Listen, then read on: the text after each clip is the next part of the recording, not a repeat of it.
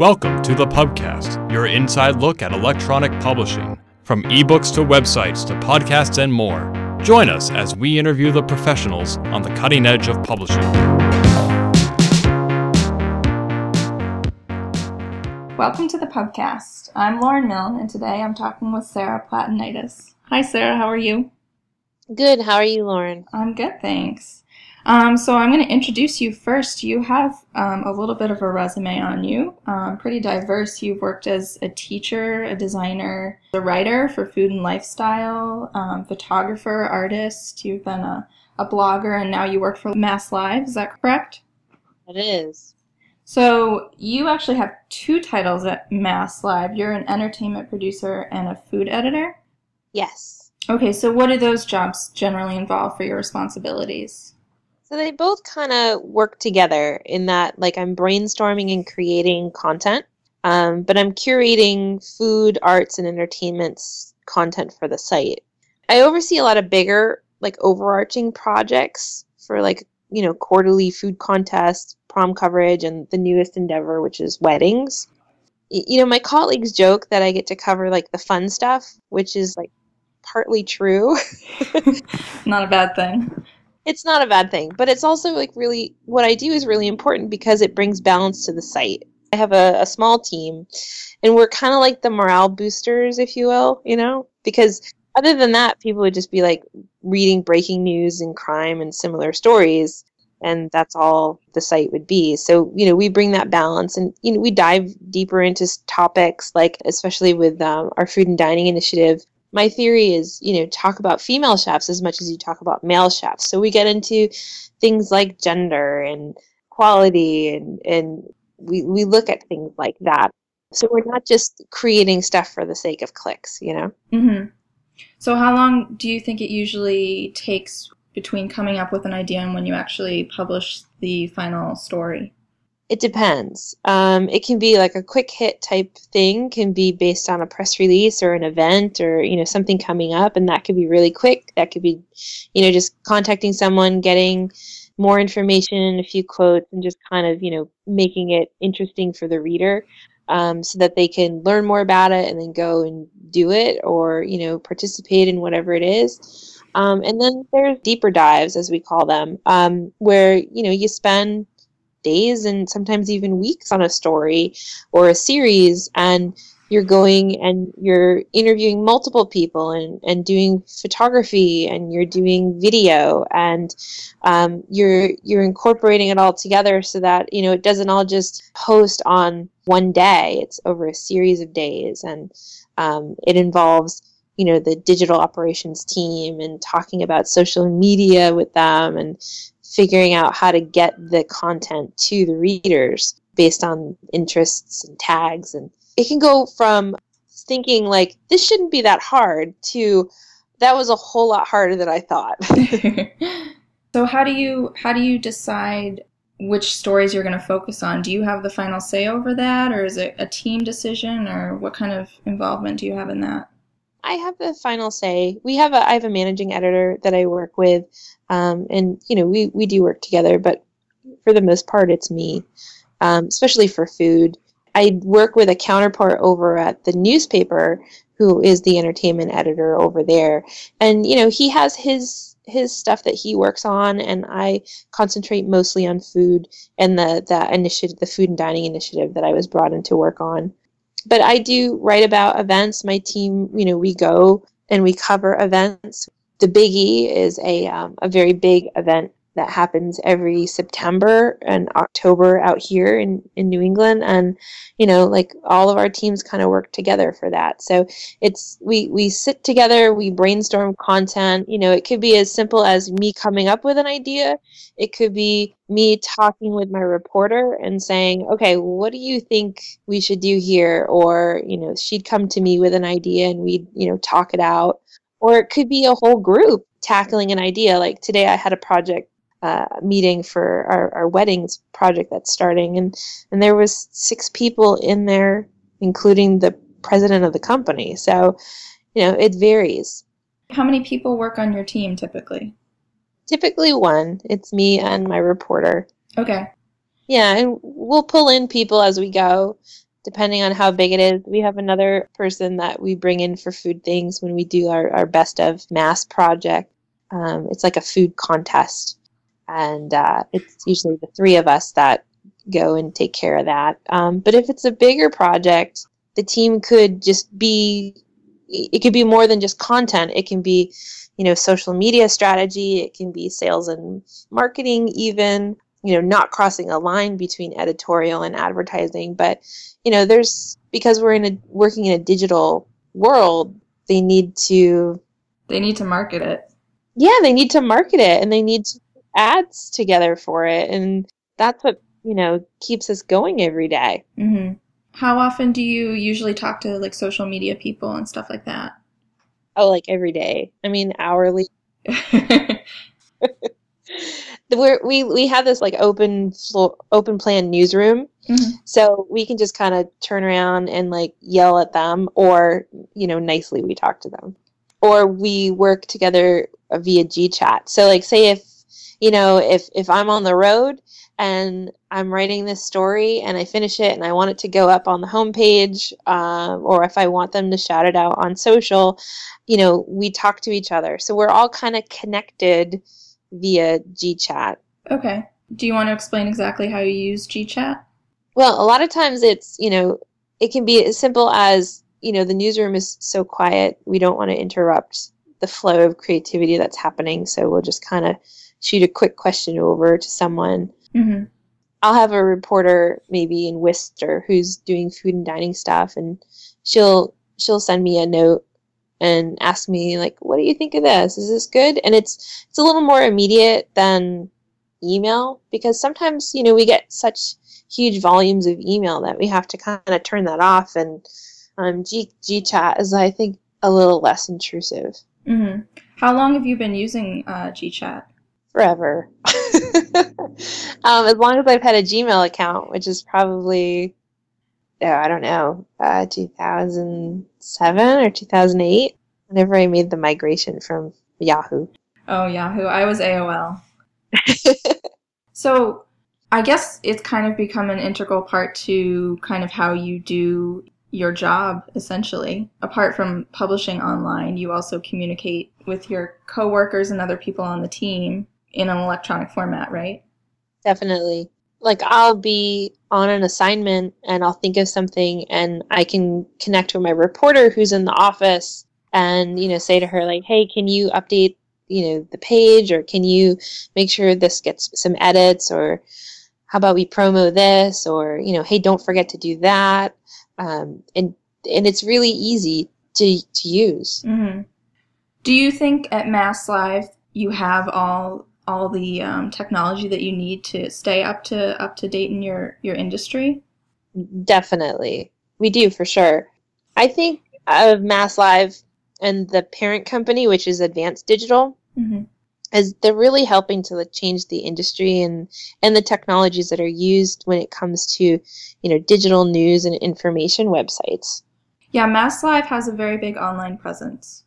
Yeah, and then there's a bigger part of it. We're one of 12 affiliates across the country, and they're in all different parts. In order for something like that to continue and thrive and, bridge the gap between, newspapers and that the two worlds of that, they constantly have to come up with like ideas and this innovative stuff to engage their readers and connect communities, but they also have to work on giving us tools to be able to, create multimedia slideshows and embed video and, figure out ways to, put tweets and other things into posts that we're working and have it be responsive. It's all stuff that, there's teams of people that do that stuff. Like, I'm not working on any of that by any stretch of the imagination. Like, I'm like okay with HTML. Yeah, me too, just recently. Yeah. But it's really interesting when, we hear about like, oh, they're rolling out this new thing for us to use, or they've created this tool to make this easier to do. It's amazing the creative minds that come up with the stuff that we get to work with. And it's great because, you know that it's the future. You're in it. Yeah, definitely. So you actually, even before you worked as an editor for MassLive, you did some writing for them. Do you want to talk about kind of how you got the job, how your past works kind of influenced how you are a food editor now? Sure. Well, I worked as a stringer for the Springfield Republican, which is the media partner for MassLive. They're the print to the digital. Okay. And I actually started my interest in journalism when I was, way in high school, and I came and participated in a group at the Springfield Republican, which was then called the Springfield Union News. They had a group called Unlisted, and it was all high school students that, wanted to write for the newspaper. Mm-hmm. And I got involved in that and kind of, went through and was interested in journalism through college, and then, ended up as a teacher and, did writing and other things on the side, photography and film. And then when I left teaching, when I left the classroom, I went back into writing because, I thought, well, what can I do where I don't have to learn like a new skill? And I thought, well, why don't I just, try this and see? And I worked for some regional and national publications for a while, did magazine work in addition to newspaper work, and also did some online work with like Honest Cooking, the digital platforms that people sometimes really didn't seem to get. They're like, well, is it printed? And it's like, no, it's not printed, it's online. And there's this like weird, like, like, oh, it's online. It's like this little bit of, like it doesn't seem like it's a true or real thing, when in reality, like, digital news outlets or, anything like that, they're very, very real, and they're full of staff that are phenomenal writers and photographers and videographers. Would you say that kind of that sentiment of, oh, if it's online, it's not as legitimate, would you say that that's changed in the recent years? I think it's changing. I think with younger people being more apt to read the news online and publications that were primarily print going toward more online work, I think that's important, and that's changing what's happening. It's changing the view. We have things like the Huffington Post that, that's changing the view of news and, Yeah, no, I would say I would see more people cite the Huffington Post than a print journal. Yeah, I feel like there's the more immediacy to something.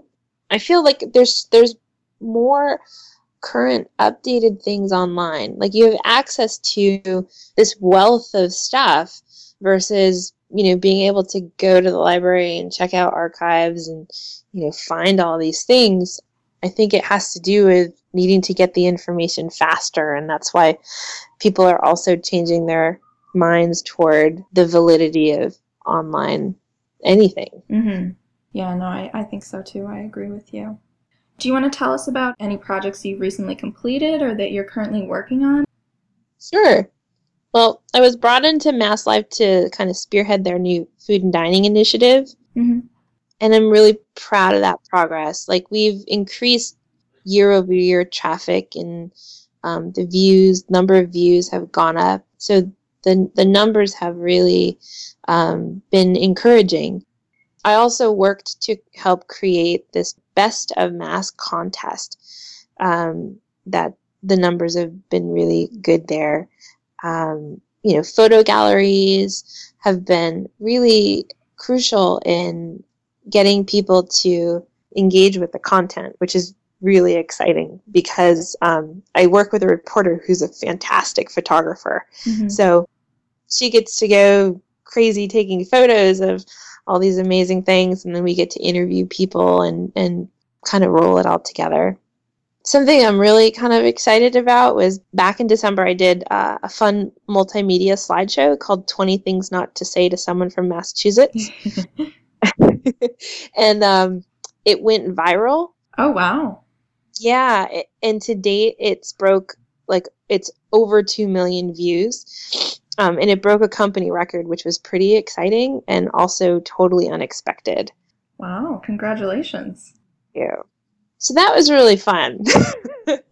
Yeah, no, that does sound fun that you get to incorporate, aside from just written words, you get to incorporate photography as well into what you do and still get people to read. Yeah. And it was a multimedia slideshow, which is a tool that, they created for us to use.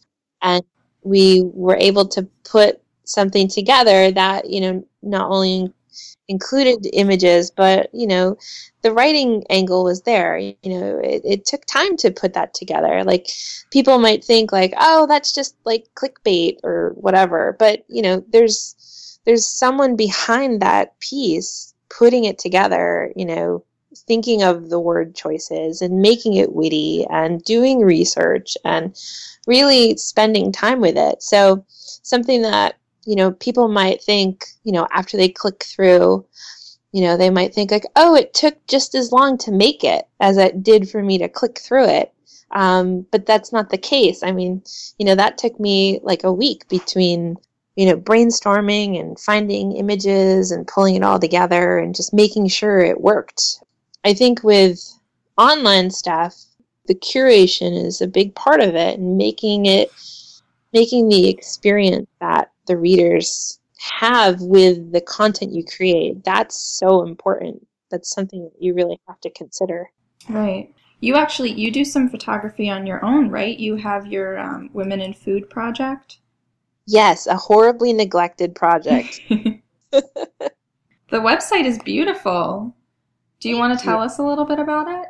It's Squarespace. It's a very user-friendly site, and they have great themes, and the best part is that whenever I ran into, a problem, I could talk to somebody and troubleshoot it and correct it and even, customize what I needed to do to make the project kind of pop online. You had a physical base to show this, right? Yeah. Is that still up, or was that a limited time show? That was a limited time thing. The Women in Food project turned into an art exhibit, kind of on the recommendation of a friend who actually is director of that gallery where it was in. And I said to her, she's like, you have to, submit your work or, do something. You're an artist. And I said, no, I'm a journalist. I'm a photographer. I'm not creating sculpture. I'm not doing things, like I'm seeing when I go to these galleries.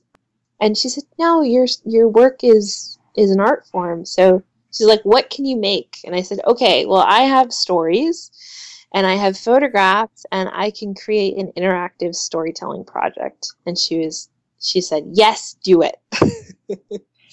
And what happened was I created this exhibit where you walked in and there were, large images of all the women in the project.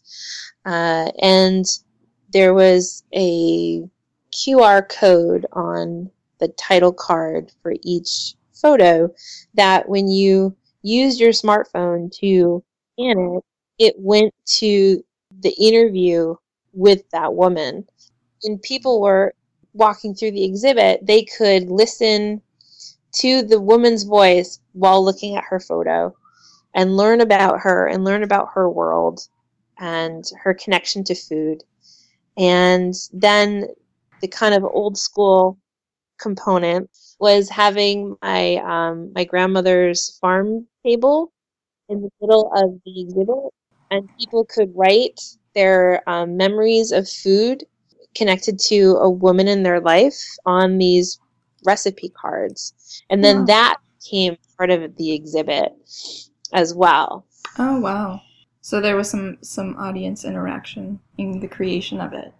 Definitely. I think the audience interaction was really important because a way to continue the stories and really make the people who came part of that exhibit, because, I think art has to encompass everything. Mm-hmm. Now, you say it's neglected. Are you still working on it or planning on working on it? Yes, I'm planning on adding more to it. It's something that I don't want to give up on. I think it's a great topic. It's something that I kind of this project has turned into what I do a little bit during the day. I go and I interview chefs and people that are connected to food in certain ways through my work as a food editor. Mm-hmm. But I feel like I can't really use the stuff that I do in the journalism world for the project. Those have to be separate. And I think that eventually the project will continue. Well, I hope so. Thank you. That's not your only project. On top of that, you have your own blog called Sarah in the Kitchen. I do. And that actually was a blog that was kind of like Sarah in the Kitchen is a way to showcase my writing and photography when it comes to food. Two things that I think are very difficult parts of the food and writing world that a lot of us creative people are working in. A lot of photographers will avoid it completely because it's not like photographing a person or an event or a product. It's something that you have to make it look as appetizing as possible. So when did you start this blog? I started it in 2009. It's a funny story. I actually went to see the movie Julie and Julia. Mm-hmm. And I love Julia Child.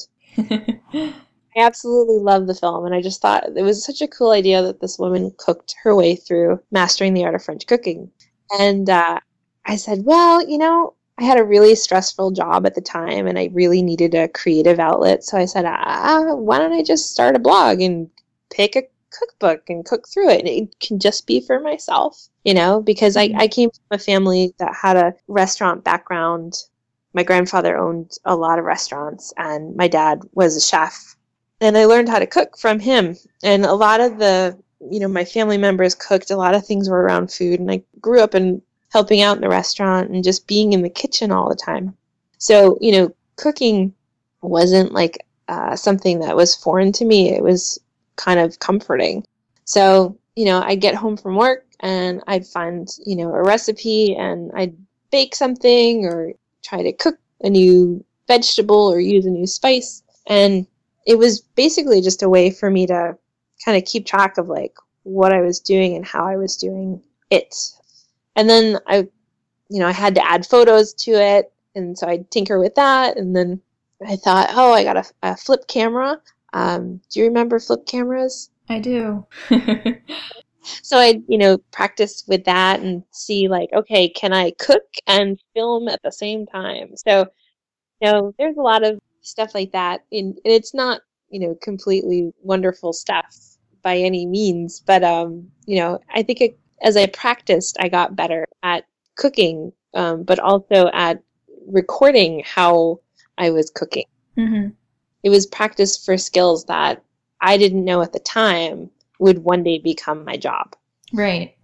Now, did you kind of try to tailor how you presented the information when keeping in mind that you're publishing it where anyone can read it?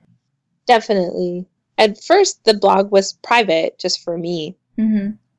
And then I had some friends who they learned that I was cooking and I was writing about it, and they said, well, we want to see it, so come on, share it. So once that happened, once the whole idea oh my gosh, this is live and that people could stumble on this and actually pay attention to it, then that kind of really improved the stakes of it. Mm-hmm. That set the bar, I think, much higher, and the photos had to be much better, and my writing had to be a little more thought out. It actually helped me become a better writer and a photographer. So you think it kind of influenced where you are now as a food editor for a site that's bigger than just you at MassLive? Yeah, because I really have to think about, what it is that my readers want to be reading. And sometimes what I like isn't exactly what works numbers-wise. So, it's always, balancing the two. Mm-hmm. All right. Well, thank you for talking with me today. It was really nice to talk with you, Lauren. I'm going to plug the websites where people can find you. They can find you at MassLive, which is masslive.com. Your Women in Food project is womeninfoodproject.com. And then Sarah in the Kitchen is sarahinthekitchen.com. All pretty straightforward. Pretty straightforward, yep. All right. Well, thank you so much.